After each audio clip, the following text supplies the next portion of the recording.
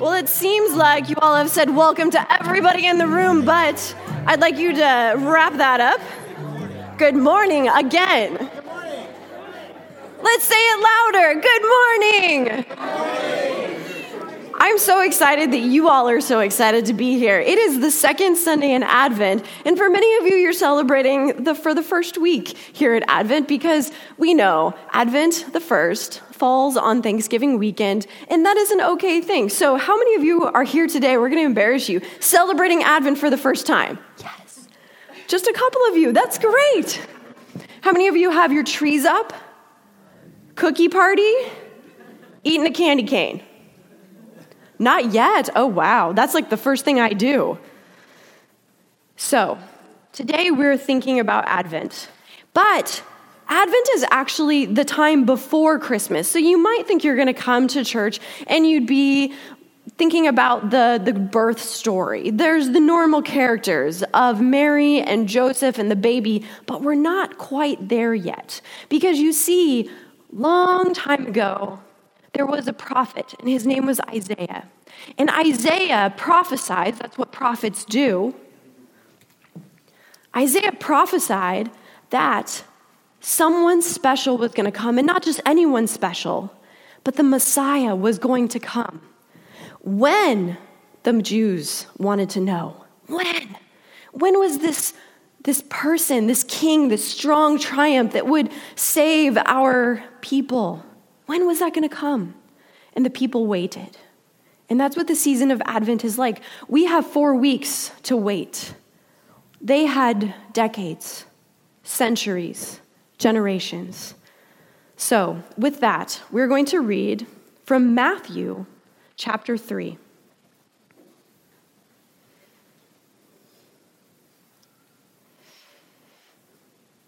In those days, John the Baptist appeared in the wilderness of Judea, proclaiming, "Repent, for the kingdom of heaven has come near."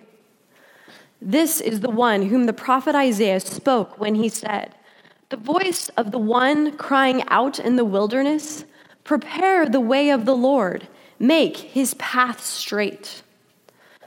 Now John wore clothing of camel's hair with a leather belt around his waist, and his food was locusts and wild honey. Then the people of Jerusalem and all of Judea were going out to him, and all the region along the Jordan. And they were baptized by him in the river Jordan, and they confessed their sins. But when he saw many Pharisees and Sadducees coming for baptism, he said to them, "You brood of vipers, who warned you to flee from the wrath to come? Bear fruit worthy of repentance. Do not presume to say to yourselves, 'We have Abraham as our ancestors,' for I tell you, God is able from these stones to raise up the children of Abraham. Even now the axe is lying at the root of the trees. Every tree, therefore, does not bear good fruit, and it is cut down and thrown into the fire. I baptize you with water for more repentance. But one who is more powerful than I is coming after me. I am not even worthy to carry his sandals. He will baptize you with the Holy Spirit and with fire. His winnowing fork is on his hand, and he will clear his threshing floor and will gather his wheat into the granary, but the chaff they will burn with unquenchable fire." This is the word of the Lord. Thanks be to God. Would you pray with me?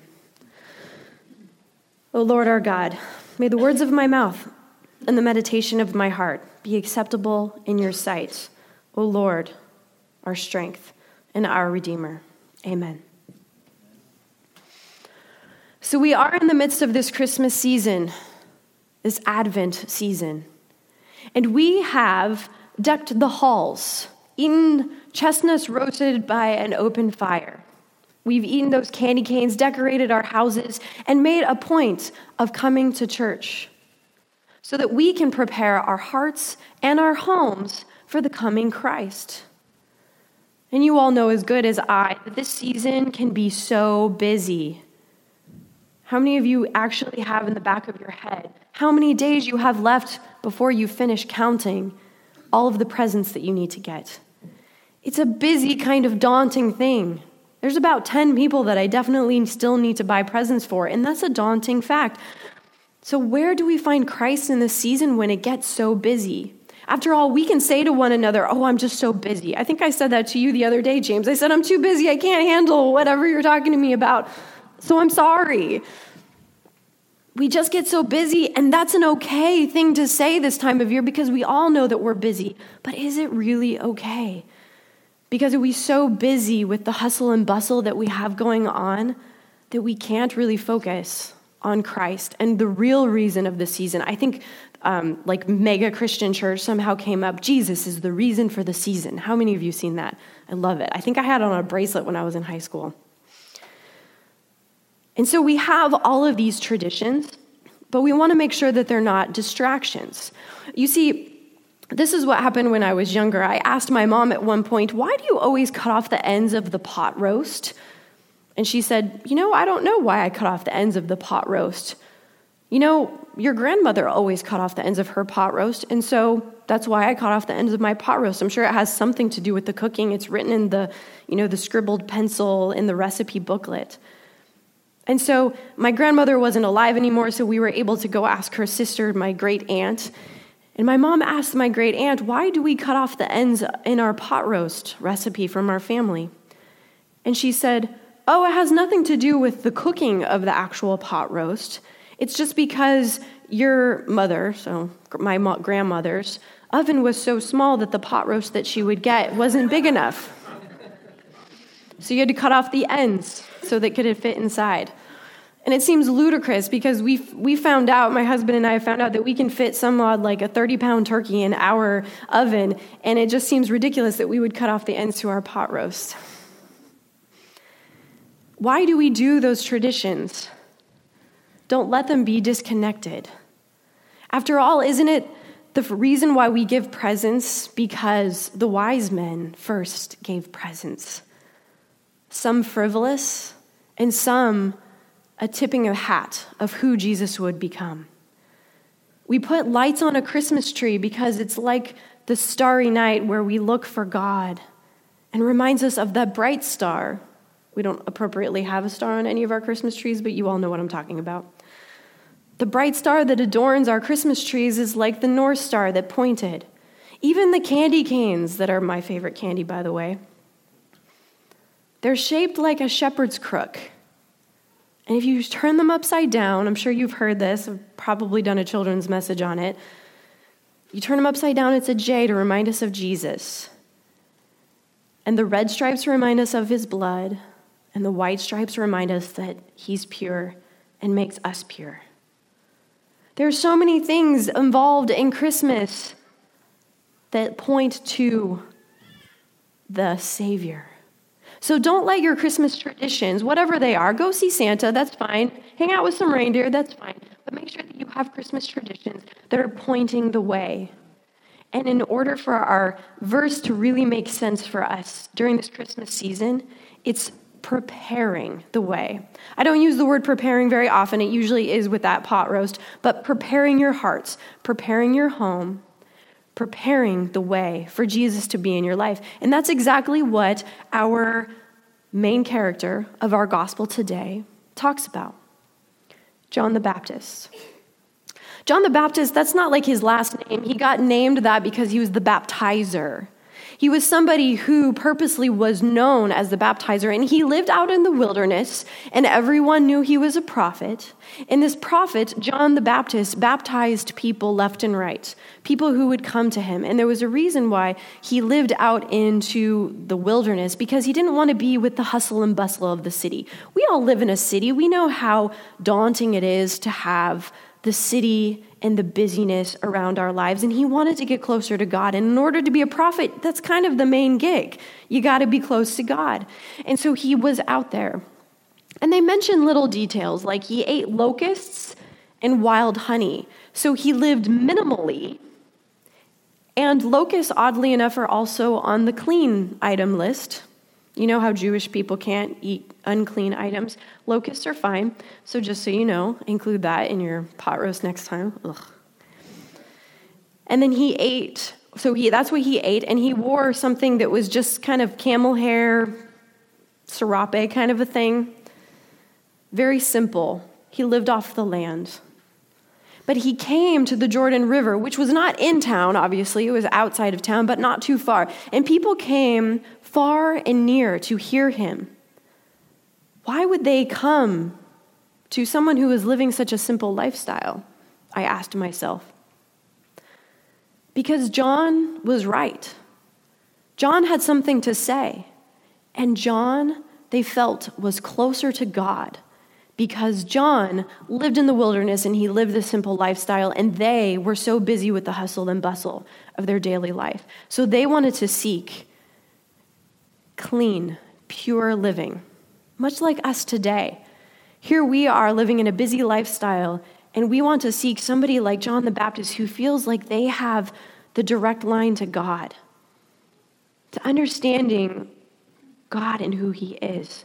Now, John the Baptist has actually been preparing the way for Jesus, not just at this very moment, but all of his life. You see, we got to turn to Luke, which is a different gospel. We turn to Luke, and John the Baptist's birth is foretold in the first part of Luke chapter 1. And the latter half of Luke chapter 1, the birth of Christ is foretold. So we have John the Baptist foretold, and then we have Jesus' birth foretold. And then by the end of chapter 1, we have the actual telling of the birth of John the Baptist. And then in chapter 2, we have the birth of Jesus. Have you ever noticed that the correlation that John the Baptist literally prepares the way for Jesus Christ? And here we are in Matthew chapter 3. And we see John the Baptist preparing the way for Christ. And you all know the story. John the Baptist is there and he's saying, prepare the way. Have you guys seen Godspell? I'm not going to sing it, but you guys know what I'm talking about. So there's the prepare the way. And John the Baptist is in the Jordan River. And people are coming left and right. And they're so excited to leave the hustle and bustle of their own lives and be baptized, which they knew was a cleansing of their sins, a repentance. And they literally left the shore of where they were and were washed clean in the river and came out on the other side a new person, realizing that they were washed clean and that they were God's. There was another reason why people came to John the Baptist. Because it's all tied together, ladies and gentlemen. It's all tied together. So we have the scene of John the Baptist in the water baptizing. Now remember the word baptizing, it's one of our sacraments. Presbyterians have two sacraments. We've got communion, I'll get to that in a minute, and we have baptizing. And so the baptizing was happening literally right there, but it was actually hearkening back to the Passover meal. Quick update. You guys know Passover. There were Jewish people and they were slaves in Egypt. And when there were slaves in Egypt, they needed to be set free. And so the slaves in Egypt, the Israelites, left Egypt and went through what? A sea, the Red Sea. And it was parted, the waters, and they were cleansed. Because back in Egypt, they were sinful. They were praying to Egyptian gods. They were not being uniquely who they were, and they had to repent. And here they go through the waters, namely baptism waters, and they go to the other side. And what do they celebrate every year? Jewish people celebrate every single year the Passover, which is to remind them that God saved them. And so here we have the two things that we call sacraments, these symbols of God's love, great love for us, colliding into one story where we're celebrating communion and we're celebrating our baptism. And whereas we only have baptism one time in our lifetime, we can always sit and remember our baptism. But it is absolutely wonderful that we have communion regularly. I always think of it as nourishment for the journey. So as we figuratively go through the waters of baptism, we realize what kind of nourishment we need for that journey. And the Jews, they packed up unleavened bread to remind them of the Passover. We have King's Hawaiian bread. It's amazing. But it's certainly nourishment for the journey nonetheless, isn't it? So here we are learning about who John the Baptist is, knowing that he can point us to preparing our hearts, especially this Advent season. We want to make sure that our traditions are pointing towards something, that we feel like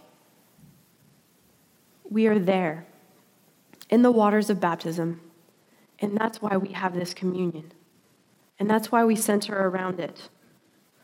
It's appropriate for this beginning of the Christmas season that this is only the second week of Advent, and we need to gain some sustenance for this journey, don't we? After all, there's a lot of gift wrapping. There's a lot of candy cane eating. But there's a lot of needing to prepare our hearts for God, who shows up in a tiny baby, but needs to take up so much room in our hearts.